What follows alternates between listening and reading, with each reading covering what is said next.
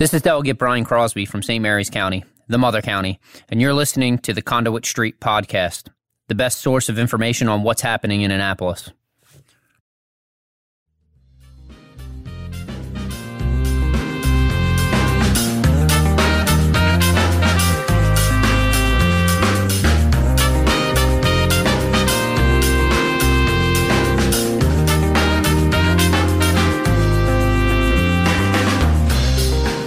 Hello and welcome to the Conduit Street Podcast. Kevin Canale here with Michael Sanderson. Michael, we are recording remotely. We know that the COVID case surge is real.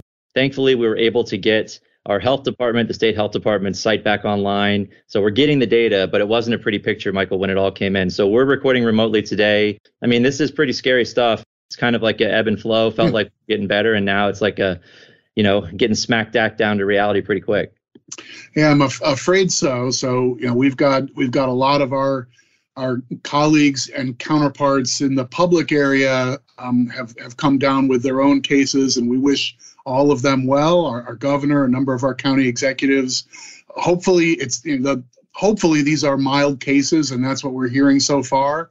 So, but I think every workplace is in the middle of this right now, and a lot of people were having family and neighborhood exchanges over the holidays. So, we'll be remote for a little while until things feel calmer, and that seems like the sensible thing to do. So our best wishes to those who are affected. Everybody's on our mind, and hopefully we can record effectively remotely and be back at the studios on Conduit Street soon.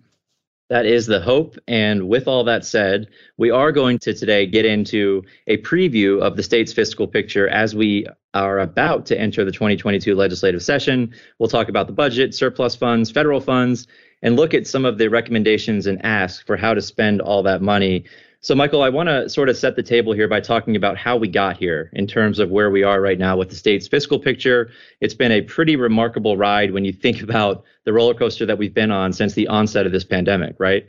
Yeah, no fooling. This is, basically, if this pandemic as a health matter dates back to the early months of 2020, we're closing in on 2 full years.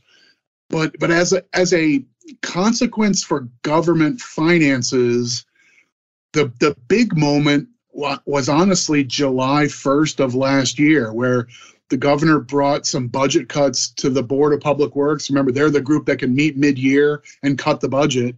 On the 1st of July in 2020, the governor said, we think things might get really dire. We may need to cut a bunch of different programs and services. Here's my plan to do that. Some of it I'll have to go to the legislature for. I mean, that's now approaching 18 months ago. And I don't know, it felt pretty reasonable to think that this may be a really tough, like a weak economy usually leads to weak government revenues and a real strain on public budgets. Instead, we're going to spend some time today trying to sift through what generally looks like really positive news from the government perspective, that there's a lot of economic activity. We know a lot of things have come from the federal government to the state, to the counties for specific purposes, but also to our residents, our neighbors and businesses and so forth have received benefits as well. So I feel like there's more to sift through right now as we sit here in December than any year I can recall. This is just the weirdest landscape ever. And I sound like a broken record for saying this lots of different times. I still don't think we understand the Maryland economy. And the snapshot you get by looking at government revenues is a clue, but it's definitely not like, this isn't the end of the whodunit where we're going to solve the crime right here.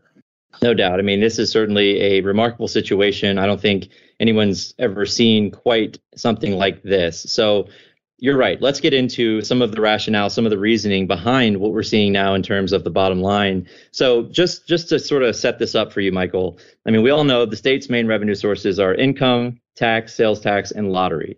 So to go back to July, the state finished fiscal 21 with a $2.5 billion general fund balance. And then in September of this year, the Board of Revenue Estimates, they estimate the revenues for Maryland, and those numbers would go to the General Assembly and the governor so that they can craft budgets. They voted to dramatically increase the revenue projections for fiscal 22 to $21.1 billion, Michael. So if you're following along, We have a $2.5 billion fund balance, plus another about $1 billion write-up for 22, and then plus $1.737 billion in estimated revenue for 23. And then a few weeks ago, we raised the projections again, Michael. So now, all told, state budget writers and policymakers have roughly $6 billion with a B in unanticipated revenue as they construct the fiscal 23 budget. So, Michael, that's a huge number, right? And it's not something anybody thought would happen even just a few months ago. But here we are. And let's talk a little bit about what we're seeing and why these numbers are what they are, because you mentioned earlier, we did get a lot of direct aid from the federal government, but that's not the whole story, right? Let's start maybe by putting this in some context, like a 5% write-up in your revenues to go from, here's our estimate, oh, no, we're going to adjust the estimate upward by 5%. That's a mammoth change in this business. Like in an ordinary year, you don't see that very often. Right. You don't go from 2% to 7%. What you do is we forecasted 4% growth and we missed it. It's going to be 4.6 or it's going to be 3.4. Like that's the magnitude of your ordinary circumstance where, I mean, that's why we have a Bureau of Revenue Estimates and a Board of Revenue Estimates that meet a few times a year to sort of fine tune these things. But it's usually we think we're off by 1% here or 0.5% there. The idea of the economy is just not at all what we thought it would be, and revenues are coming in at a much accelerated clip. A change of $1 billion, and then to come back with another $500 million in the same fiscal year that we're just halfway through, it's crazy. It's crazy town. And I don't mean this as an indictment of the professionals who are doing the forecasting. It's just, this is the hardest crystal ball, effort that anybody's ever had to undergo. Yeah, and we've said that before, that it's a tough business to be in right now, estimating revenues. But there's no doubt that, I mean, the trillions and trillions of dollars in federal relief saved the nation from a deep recession. And it likely, Michael, will elevate the state's tax revenue base even once the federal funding dries up. And that's because we've seen wage growth across all industries, Michael, and that will raise up the personal income tax collections and non-wage income growth, right? So I think there's a little to unpack there as well. We all thought at the beginning of this pandemic, okay, everybody is at home, no one's working. That means there won't be any tax revenue coming in. But what we saw, Michael, was a lot of people in higher paying jobs were able to just work remotely, right? They were able to do that. So that never really dried up. That was one of the pillars here. But then also, you have people now making a lot more money than maybe they previously did. And what does that do, Michael, to the state's tax base, besides just the obvious of, oh, well, maybe we'll bring in more money? But there is an underlying element here to certain folks and what this means for their bottom line and what they pay in taxes. Yeah, right. So there's some ingredients in this stew that go beyond just what the sort of revenue forecasting model is about. If your job is to guess what's going to happen with our state income tax and with our state sales tax, you're basically saying, like, who's out there working, who's making money in the stock market, and who's buying shoes, right? And buying Subway subs. Like you're trying to model economic activity that triggers tax revenues. I will say, though, I think one thing that's kind of underappreciated is we've all been aware of, you see the sign at a place like Chick-fil-A saying we're hiring at $18 an hour, right? There's a lot of wage pressure at the relatively low end for workers. And a lot of jobs that, as of a couple of years ago, were paying $10 or $12 are now paying $15 or $18 or $20, and then fringe benefits and signing bonuses and so forth. It's been tough to hire and retain relatively low-skilled workers in places like fast food and retail and so forth. So one thing that happens there as a matter of tax revenue is if you've been working hard, but you only clear something like, say, $30,000 a year, and that was where you were 2 years ago. Because of the way income tax systems work, the first band of your income is, generally speaking, becomes a personal deduction on your federal return or whatever. The short version is, if you're only making $20,000 or $30,000, you might not be paying any net income taxes. You pay payroll tax and you pay tax when you buy that pair of shoes or whatever, but on your income taxes, you might have been zero. But if working in the same kinds of jobs have turned you from making 30 grand into making 44 grand, you might now suddenly be a net taxpayer, and you're showing up as a contributor in your state and county income taxes where you weren't a couple of years ago. So there are some people who are actually sort of moving into taxpayer mode as a result of upward pressure on wages. From their point of view, hey, I'm making more money, I have more resources overall, and now I'm up to the level where I'm being asked to contribute in the direct income tax scheme. I mean, it's not like that's unfair, but that's a different thing than someone moving from 60 grand to 70 grand, where it's just a little bump in where they started. So I think that's part of it, that the contours of what's going on with wages, not just overall inflation, which is part of this too, but wages in particular on the low end of the wage scale, that has an over that makes an exaggerated effect on government revenues and income taxes. So I agree, and that's a great point. So far we have all the federal money that went directly to state and local governments. We have wage growth that is creating a whole new class of income taxpayers that didn't pay before. And then, Michael, of course, we know the third pillar. We had a lot of money from the feds go directly into Americans' pockets, right? And that gave them purchasing power, buying power that maybe they didn't have before. So that also plays into this too, right? Yeah, all of the above. That sometimes I think people like us and people in our lane who are thinking from a government point of view, we tend to, we focused a lot on the infrastructure bill and what it will mean for county governments, right? We represent counties, that's what we're supposed to do. But an awful lot of this recovery effort that the federal government undertook has been support for private businesses, has been support for individual families and taxpayers. The enhancement of the child tax credit is an enormous inflow of revenue, or basically you get to hold on to more of your earned dollars for your family. We know there were direct stimulus payments to individuals and to families.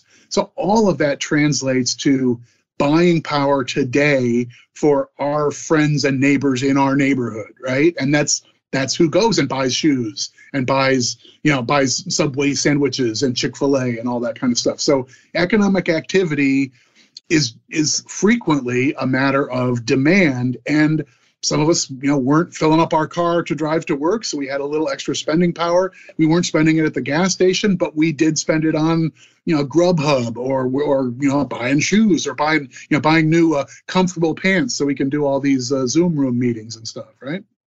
Right. I mean, that's a huge point. It's very much true. So there are multiple factors at play here. And one other thing I think is interesting, Michael, when you look at, and we'll link all of these reports, when you look at what the Bureau of Revenue Estimates is saying, one thing that stands out is in the out years, Michael. So fiscal 24 through 27 and 28 even, we see a structural surplus around $2 billion. Now, that was not the case a few years ago. When you looked at the out years, Maryland always had a problem in the out years. But now, because of the things that we've talked about, they're looking at a structural surplus around $2 billion, even in the out years. And again, I think that's a big change from what we've seen in the past.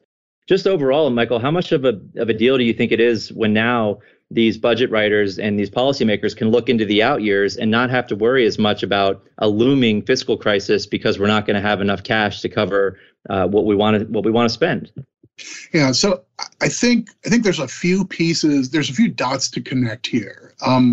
One of them is you made a couple references to a structural deficit or a structural surplus, and that idea is one that it's sort of, I think it should be one of your first questions if you're reading a headline that says state government has a big surplus. In your mind, like, I think the first intelligent question to ask about something like that is this a one-time thing or is it an ongoing thing? So we know at the state level, like the state constitution says we have to have a balanced budget, but nominally, really all that means is when you tally up whatever one-time money we have plus all of our ongoing revenues, is it enough to pay for both our one-time spending and our ongoing spending? And because one-time stuff can fit into the one-year budget plan, that doesn't always tell you the story of what's going to continue from here onward on both the revenue and spending side. So that's this idea that Maryland has embraced for more than a decade now a constant calculation of its sort of a structural balance. Let's take a look at the revenues coming in. And if you make reasonable assumptions of if we just go on autopilot from here, not just this year, but next year and the year after, and let's look at ongoing spending commitments next year and the year after, you put those side by side, and that gives you a structural number that's different from what sometimes is an illusion of the moment. If you have a one-time windfall of revenue from the federal government, for instance, which is partially where we are. So the fact that even after you clear the air of one-time stuff that's not going to recur, that the state, once it goes through its reckoning, is still saying, no, the difference between our ongoing revenues and our ongoing expenditures has us in the black. We're a net positive for this year and beyond.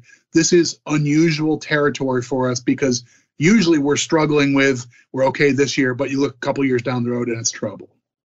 Right. So even if you take away the pillars with all the federal assistance, both in people's pockets and direct assistance to state and local governments, we're seeing now the stuff that we talked about before with wage growth is going to stick around, and that's going to have a lasting effect. At least right now, that's what they think on Maryland's economy and on our revenues. So we have all of that information now, Michael. We have the official revenue estimates. We know where we are. The next step is the Spending Affordability Committee.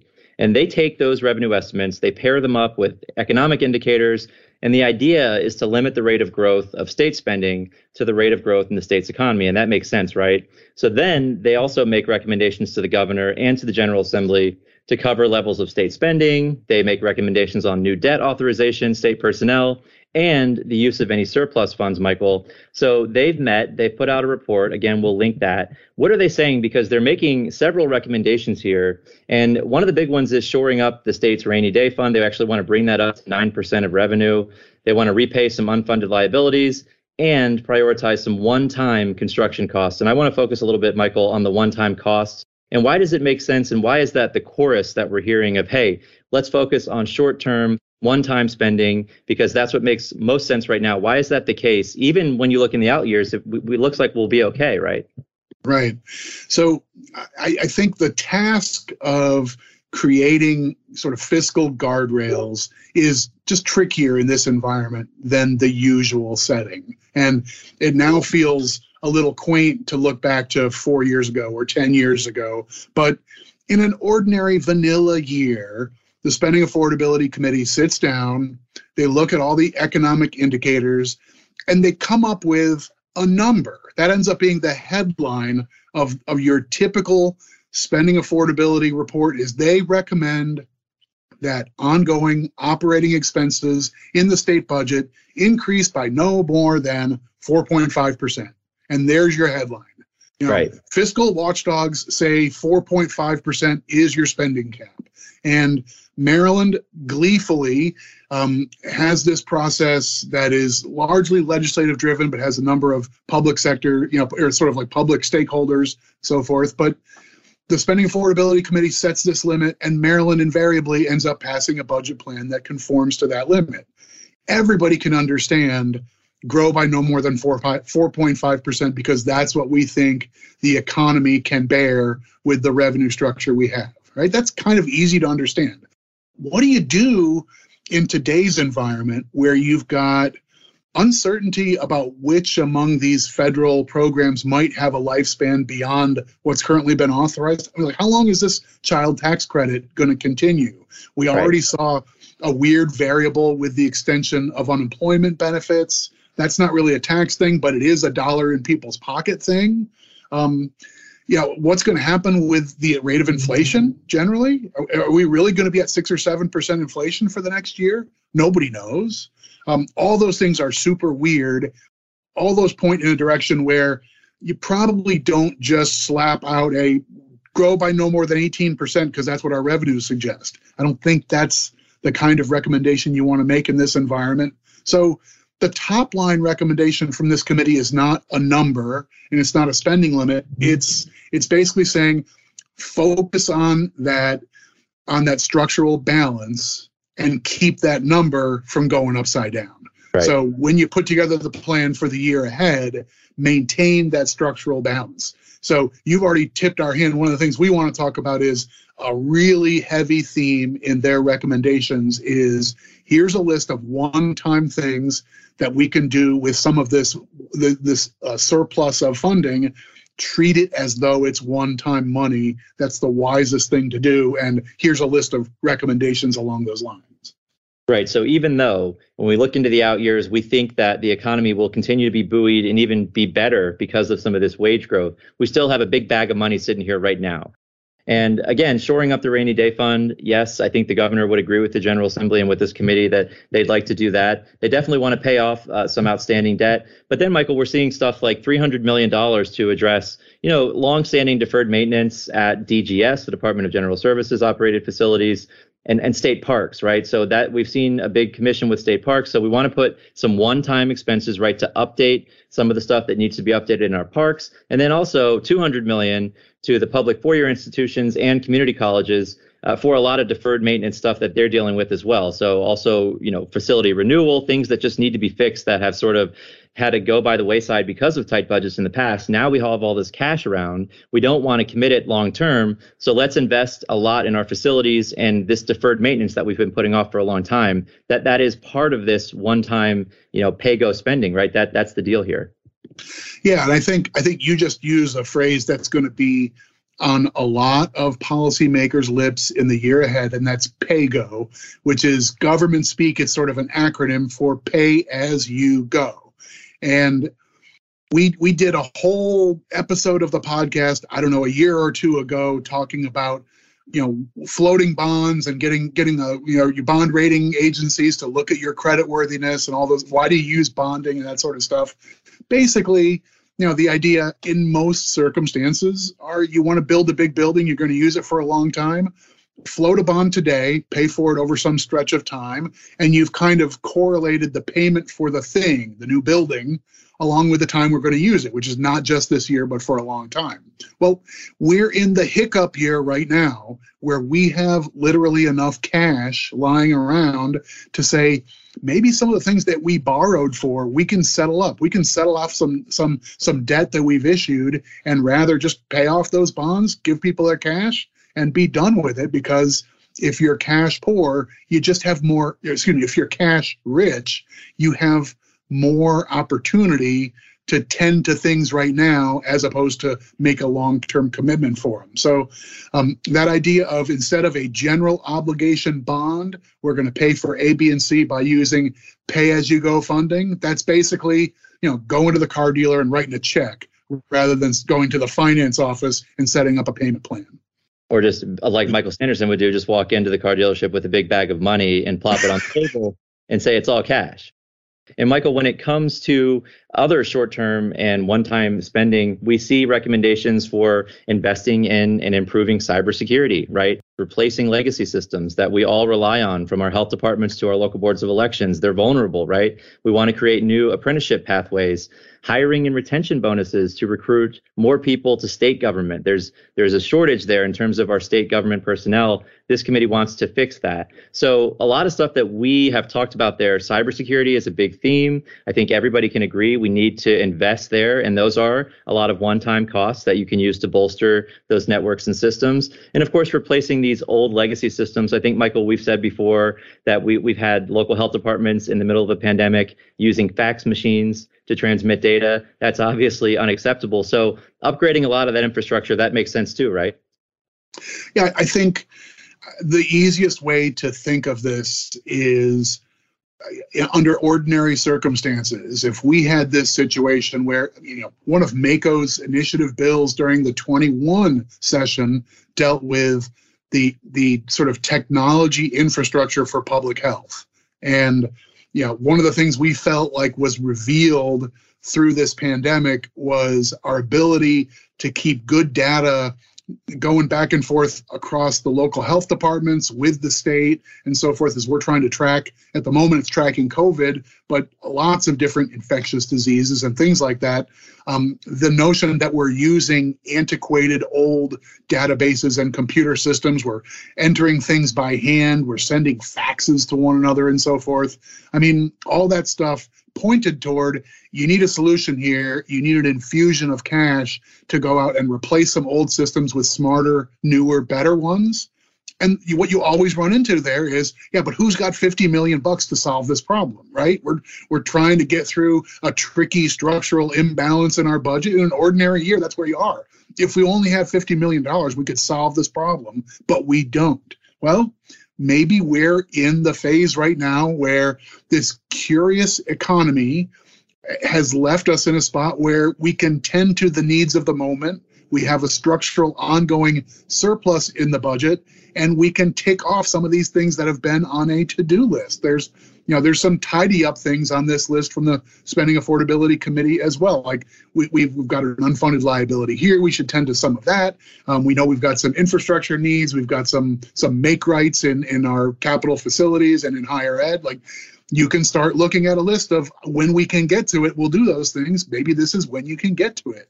That seems to be the flavor. So when it comes to the capital budget, Michael, it's another big part of this. So these are buildings and, facilities, et cetera. That's what we're talking about when we're talking about capital, building things. And so there's another committee, the Capital Debt Affordability Committee, and they were less bullish, Michael, than the Spending Affordability Committee when they decided what to set the GO bond authorization level at for fiscal 23. So the general obligation bonds that you've been talking about, that's typically the way we finance infrastructure. They set the authorization limit to a lower limit than the Spending Affordability would have liked to see. But the Spending Affordability says, okay, well, we're concerned about that. We think it should be higher, but we do recognize that there's so much cash that we can support a healthy capital program. So they're on board with the lower recommendation under some of these following circumstances, Michael, right? And that would include that the governor's pay-go and general obligation bonds proposals fund all the projects that have already been pre-authorized by the General Assembly for fiscal 23, to allocate funds to make investments in facility renewal for state parks and state facilities managed by DGS, other higher education facilities, community colleges, four-year institutions. We've talked about that earlier. And then also to set aside $300 million, Michael, for the General Assembly to do what they want with their capital projects. So that's not normal, though, that last piece, right? Yeah, I think there's a couple moving parts here. That this is where these reports and these committees tend to get a little thick, and it gets a little tough to follow if you're a reasonable person just trying to understand what's going on. But I think the short version, as I see it, is the administration is sort of the majority partner in the Capital Debt Affordability Committee. So this is a smaller body that does a lot of technical analysis and makes some recommendations that are a combination of technical and political about how much should we borrow, right? There's two ways to pay for big, expensive things. You can borrow money through bonds and pay for them, or you can use cash and pay for them. And what you have, the language from the Spending Affordability, the broader group that has a lot of legislators, is sort of saying, we think you're being kind of stingy on the borrowing limits,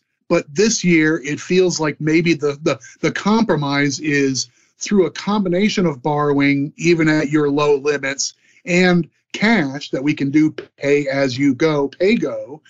If a combination of a light year of borrowing and cash can get us to the list of things that we collectively want to accomplish and that we want to invest in this year's budget cycle, then we can probably work that out. I mean, to me, that's the way to read the language in the Spending Affordability Committee report. Rather than saying your number's too small, make it bigger, they're saying we probably have a different way to get to the goal we want, so we might not have to borrow a bunch of money this year, and instead we can cash our way through some of this. And that's consistent with the things they've said on the spending side generally about look for one-time items. Well, building a building with cash is a one-time item. You've got some maintenance costs, but you're not paying off debt for the next 15 years. Right. So that makes a lot of sense. All of that, I think, sort of sets us up what we're dealing with capital and operating budgets and the big surplus as we head into session. But again, the Spending Affordability Committee, and I mentioned the infrastructure bill, they don't address that, right? And that's going to send, again, billions to the state. And what they do though, is they ask the governor to work with the General Assembly to develop a plan on how to spend that infrastructure money, right, Michael? Because that's going to be a lot of deep and probably fiery conversations at some points of what to do with that $7 billion, that's going to address all modes of transportation, water systems, broadband. Right now, the governor sort of has that money to put into the budget or to develop a plan at least. The committee asked that the governor work directly with the General Assembly to develop a plan so that they can collaborate on that of how to best spend this infrastructure money. So I think that's an interesting tidbit that stood out to me too. Again, we know it's coming. They're asking for some process there in terms of getting to the table and working with the governor on how to spend that money. And I think the obvious reference here is what happened in the waning stages of the 21 session, where there was we knew that the federal government was still working on recovery funds and so forth, and things were starting to reveal in Congress that there were things that were going to happen. Right? We had a sense that the federal assistance was going to come, and lo and behold, just sort of out of nowhere, there was a joint press event with the governor and the presiding officers, the speaker and president of the General Assembly, standing together and saying, we now agree on a general game plan for what Maryland's going to do. And it wasn't, down to the nickel, but it was saying our vision for what to do is we think we should focus $300 million towards this, $200 million towards that. And here's a list of other things that we're going to make as priorities. And like having that come from both legislative leaders and the governor, rather than big publicly competing proposals, I think served Maryland pretty well. And the way I read some of the language in this report is that's the right way to sort of work this stuff out. That we're going to need an infrastructure game plan, and we should be on the same page in doing it. So I think that's something we can hope to see, is that a collaboration with policy leaders at the state level on here's what we generally want to focus on. And it's going to be some of this and some of that, and here are the broad strokes for it. And then the individual year budget, one by one, will say we're going to do this project or we're going to do X, Y, and Z. But you start out with an umbrella policy that says how. Exactly. And hopefully local leaders will be a part of those discussions at some point too, because obviously we maintain the lion's share of roads and bridges in Maryland, counties do, and infrastructure is a big deal for local government. So hopefully, that pans out. I agree with you that collaboration is the best way to sort of develop this roadmap going forward. They're going to need to be on the same page with a lot of this stuff. And Michael, because we are sort of wonky and we have that reputation, one more thing here that stood out to me, and I want to get your take on this. So the Spending Affordability Committee, tucked away in this giant report, they talk about paying debt service. And one of the things that Maryland has done during these fiscal challenges that we've had over the previous decade, the state has allocated any premium revenue from the sale of GO bonds to paying debt service, right? So that money automatically goes to paying debt service. The Spending Affordability Committee is sort of changing course, and they're saying that paying debt service with the proceeds from bond sales is not an efficient approach right now when we have such a large general fund balance. So they're actually recommending dedicating bond premiums solely to capital projects for fiscal year 23. So that stood out to me as a big policy change from what we've been doing. And I wanted to sort of get your take on that as somebody who's been through a bunch of these cycles and seen it all. What's your take on that in terms of what that means? I just think there's more moving parts here than we've ever seen before, right? So it's just there's no comparison between what the decisions and the guidance that we're trying to construct at the waning days of 2021 to where we were 3 years ago or 15 years ago today. It's just so I don't think it's fair to say, well, this is different. We've never done this before. This isn't what we're used to. I don't have this is my personal point of view. I don't have a lot of sympathy for this isn't normal, because this whole thing is not normal. The whole structural situation we're in is abnormal, right? I mean, do you read it differently than that? No. No, I don't. I just find it interesting policy because it's been that way for a long time, and we've always sort of thought of, any kind of bond premiums, they're automatically locked into paying debt service. So that's not really Right. revenue. It's not money that's on the table to spend. But now, if that's going to be the case, and again, I think it's probably prudent based on the situation that we're in, and I think that's what the spending affordability is saying. Hey, let's sort of recalibrate. We don't need to be dedicating that money directly to paying debt service in a time where we do have a lot of cash and we do anticipate revenues being in fairly good shape. So we can use that for capital projects. And again, that's not long-term stuff, right? So you're not getting yourself in trouble long-term, but we can do it for some one-time stuff and make better use of that cash. Yeah, that makes sense to do. Yeah, I don't think. I mean, there's always a matter of sort of political philosophy as to whether incurring debt as a government is a good thing. And I think reasonable people can disagree about whether that's wise. And so that's always fair. But I don't think there's anything immutable about the notion that this special fund set aside for payment of debt, like the idea that you have we pay our debt, period, that's a really good practice to adhere to, and that you have a structure that protects that. That's really good. It helps you when you go to the bond rating agencies to say, we take this stuff seriously. Our bondholders know that there's a process that really protects them. That's a good thing. But at the minutia level of when we refinance and there ends up being 40 million or 150 million in cash, or we get a bond premium as a result of that, what do you do with it? I'm not sure at that fine grain level you have the same argument that everything has to be hands off. So, I think there's a number of things to watch here. Is it possible that we see some like aggressive differences of opinion between the administration and legislative leaders over that in particular? I guess that's possible. Mm-hmm. We have a new treasurer. So as the state treasurer, Derek Davis will have some say on the administration of these sorts of things, and he may have a different point of view from his new professional perspective than the former longtime treasurer Nancy Kopp. So that might matter as well. And then, like, I'm sort of getting into adjacent things, but the other thing to look out for is, will we have differences of opinion in a broad way about what the capital budget for the year ahead should look like? And this is the one area where the General Assembly this year could add money to the budget that the governor doesn't put in. They can't do it in the operating budget for this year, but they can do it in the capital budget. So if there ends up being a squabble over a particular project or that sort of thing, the legislature can put it into the capital budget and send it to the governor, who then has the ability to strike out individual items. This is the one place where he has a line item veto. Right. So, that could be a chapter in this saga that we're not used to seeing either. Right. So that is also very interesting.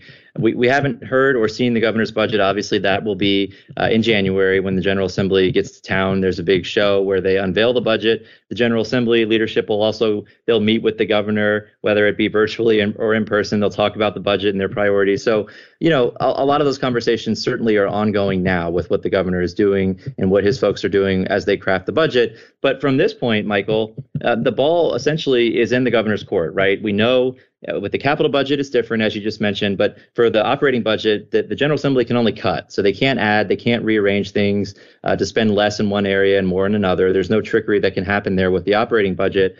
So really, now the ball is in the governor's court, right? We're waiting for the governor to submit his budget to the General Assembly. And so that's what has to happen next. That's the next step here. He has all the numbers. They have the recommendations from spending affordability, and now they're going to craft this budget. But Michael, what is the state's budget situation from where you sit mean for counties, right? Because I think we have a lot of the same priorities as the state does, but in previous years, maybe we were really worried when things look bad. That typically means that maybe the state can't afford to do what it's done in certain programs, or it means that the state's going to shift stuff onto us. What do you see moving forward now, at least for fiscal 23 budget? How does this affect local governments, county governments in particular? Wow, that's probably like a whole podcast episode. I'm not putting a pin in it. I'm not running away from it, but that could be an extra half hour. I would say I think you already like sort of got the lead there. That the main story is this shouldn't be the environment that we saw, let's say, 3 or 4 years ago, where there's sort of a contested case for every $1 million in the state budget. It's only there because there's a little bit of cutting that happened over here in a big budget reconciliation bill. They're changing this formula. They're not going to honor this commitment for 1 year. They're going to push things back. Like all sorts of odds and ends would go into a carefully crafted, tricky, tight budget plan. And in those years, you always end up with the legislative analysts come up with a recommendation. Well, we don't think that disparity grant that helps the counties who don't get much out of their income tax, we don't think you really need to spend all of that money. You could probably cut $20 million out of that. Well, that's a big deal for the low wealth jurisdictions who are really kicking in with their own local effort.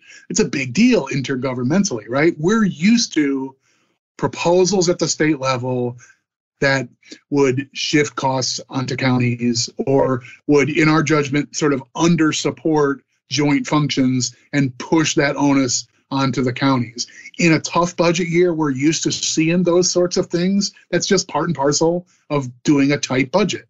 I don't think this is, we're not trying to claim that everything is rosy and magnificent, but there's no reason for this year to be like that. Right? I mean, that's the way I would start this is we shouldn't be haggling over $2 million and $10 million in the way that we sometimes do. This year, it should be about how do we strategically deploy some one-time money to take care of long-term problems, to solve systems that need upgrades, to tend to things that have been exposed by this pandemic.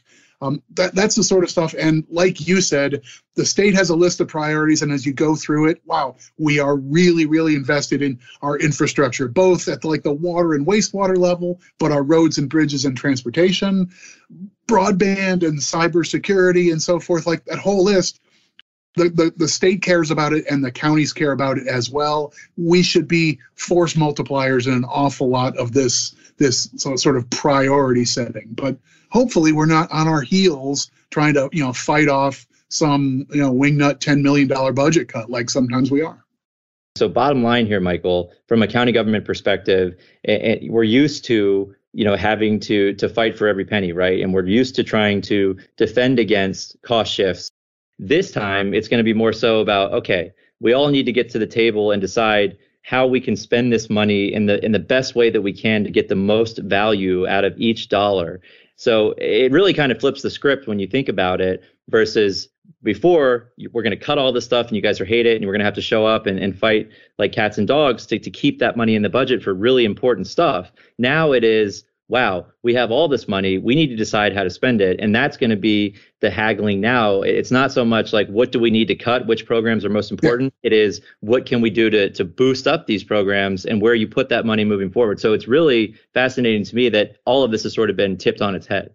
Yeah. And I think, we've mentioned a number of things in the sort of infrastructure realm and capital facilities and so forth. We definitely shouldn't lose sight of our public health structures, both the infrastructure and their systems and technology, but also the staff and equipment and sort of ongoing costs of running our public health enterprise. Those professionals have never had it as tough as they do right now. I think, like the state has to look at what are we doing to handle where we are right now and have been for the last almost 2 years. How are we ready for the next year or two for whatever the play out of this current pandemic is? And then where are we in being prepared for what might happen next? That has to be part of the thinking here. And once again, the local governments and our health departments, we are on the same sheet of music, and we are yet again a force multiplier on that as a priority. Agree 100%. And so, Michael, that'll wrap up the budget preview for the 2022 legislative session, which is approaching rapidly. And as I mentioned that, what do you think next session looks like, Michael? I mean, obviously right now, we're in the middle of a really bad wave in terms of positive cases and hospitalizations. The House of Delegates has already announced that they're going to do their committee hearings virtually. So you're going to be on the Zoom again. The Senate, I think, is going to make some announcements. They were waiting till after the holidays. But I mean, around town last year was sort of a ghost town. Nobody was really around because, of course, you couldn't get into the buildings. You'll be able to get into like the House office building now, and you can go and talk to legislators, but you won't be in the committee rooms. Do you think that means we'll have more people in Annapolis? I think we're all just making our best guess right now. So I think what from what we've heard from the House of Delegates, the big difference appears that that people like us who are stakeholders in the policy process should be able to get into the building to be able to have a meeting with the chief of staff to a delegate or with a couple of delegates or whatever, catch them up on our big issues, deliver, here's a copy of the amendment that we had talked about, let me walk you through it. It was so hard last year being able to manufacture those sort of one-to-one and face-to-face interactions when the whole campus was shut down, not just the public hearings. Right. So being able to be in the room and deliver your 2 minutes of testimony at the table has always been sort of a cherished thing. And we missed that last year. But I think the thing we missed the most was the underbrush of legislative process. I'm going to drop this off at the delegate's office. Oh, I got to talk to her staff person and I explained this issue. I think it's going to be helpful. They're going to give me a call if they don't like the amendment, but I think they're going to offer the amendment that we're working with them on. Like, you couldn't have that interaction. You could email a document and hope somebody gets it, but it was never the same. Mm-hmm. So even if the Senate adopts something similar to the House, and we don't yet know what that'll look like, but even if it's going to be use Zoom and YouTube to follow and participate in public hearings themselves, but there will be opportunities for one-to-one interaction. I think being in Annapolis will have more value in 22 than it did in 21. That's my best guess with the way they're pointing at the moment, but who knows? I mean, the health metrics are going to have a lot to say about this, and everybody wants to be safe and reasonable, but also like do the public's business effective and properly. So it's a tough balance. I don't envy them in making these decisions. I think they did their best with a tough hand last year. I'm sure they'll have the same mindset for the coming year. But what does it mean for the rest of us? I don't know. Yeah, I mean, no doubt, you got to have a lot of sympathy for the folks making these decisions. And I have no doubt that their number one priority is public health and safety, not only for the legislators, but for the folks coming into the buildings. They need to keep those people safe, too. So, yeah, I mean, who knows? I agree with you. I think that there will be more value, at least in terms of what we're hearing now. So maybe it won't be a ghost town like it was much of last session. But, things could change. We don't know. Again, we're in the middle of a very, very bad wave right now. The numbers keep going up. It's scary stuff. But the people that have to make those decisions are in a tough spot. We'll hear from the Senate presumably soon as we approach session. Michael, we're only a few weeks away. It's kind of crazy to think about that. But I guess I agree. I think that it'll be a different flavor in Annapolis for this session, at least where we stand right now. So we'll go ahead and leave it there. As always, if you enjoy the podcast, please go ahead and subscribe. That way, all of these episodes will be sent directly to the device of your choice. You can also follow along on social media, Facebook, Twitter, and then, of course, our Conduit Street blog. And I have to mention, Michael, we're publishing some legislative previews. So make sure you check out the blog because you'll find a lot of good content there. So don't miss that. But for Michael Sanderson, this is Kevin Canale signing off, and we will talk to you soon.